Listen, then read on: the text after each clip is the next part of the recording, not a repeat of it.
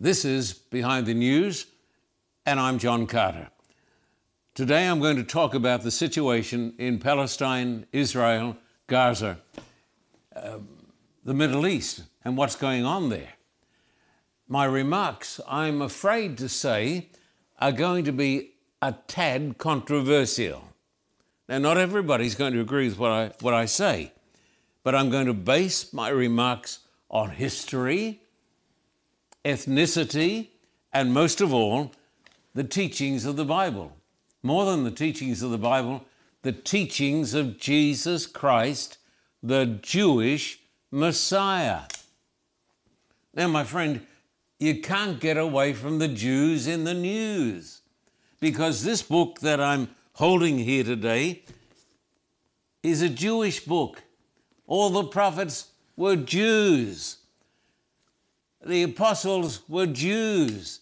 The Old Testament and the New Testament, all these books, 66 of them, are basically good Jewish books.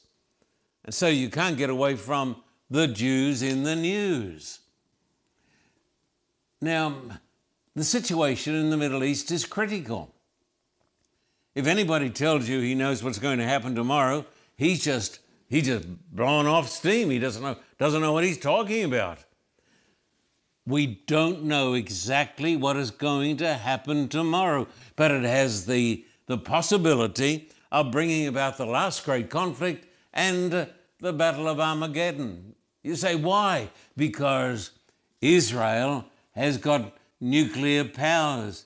Iran, the great archenemy, also is working on nuclear powers. It's only a few weeks away from getting it. Can you believe it? And then you've got China and North Korea and Russia, and they're chomping at the bit. Just the other day, Putin had a full-scale dress rehearsal for a nuclear war. This is the news behind the news, and we're talking today about what's happening in the Middle East. Let me make this very, very plain. As plain as this old guy can make it, Israel has got the right to defend herself.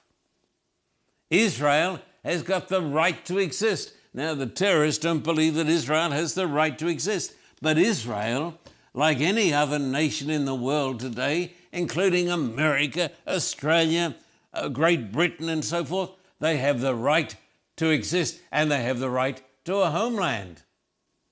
But this is where it gets sort of tricky. This is where it gets a bit nasty. The Palestinians have the right to exist, and they have the right to a homeland too. Some of you say, no, we're going to run them into the sea. No, you're not going to do that at all. They're going to be there. And unless this problem is solved, it's going to bring upon the world the last great battle. You can't understand what's going on in the Middle East unless you understand these words of Jesus Christ. I'm amazed that almost all of my evangelical friends seem to be completely oblivious to the teachings of Jesus Christ, their Lord and their Savior, and the Jewish Messiah. Now, I'm going to have a look here for a moment today at Matthew 21, where Jesus talks about the kingdom of God and the Jewish people. Matthew 21, read it sometime, please. Matthew 21, Jesus said to the Pharisees, the Sadducees, and the religious leaders of the Jewish people of his day, the ones who were soon to crucify him, he said, "Therefore, I tell you that the kingdom of God will be taken away from you and given to a people who will produce its fruits." Jesus said that if the Jewish people crucified the Messiah, the Son of God, that the kingdom of God would be taken away from them and given to other people. Now, I'd like to think that I am the quintessential non-racist, because I don't believe that people are saved by belonging to a certain ethnic group. I don't believe this. I don't believe that the children of Israel today are the chosen people of God, just as I don't believe that the Americans or the Australians or any other nation make up the chosen people of God.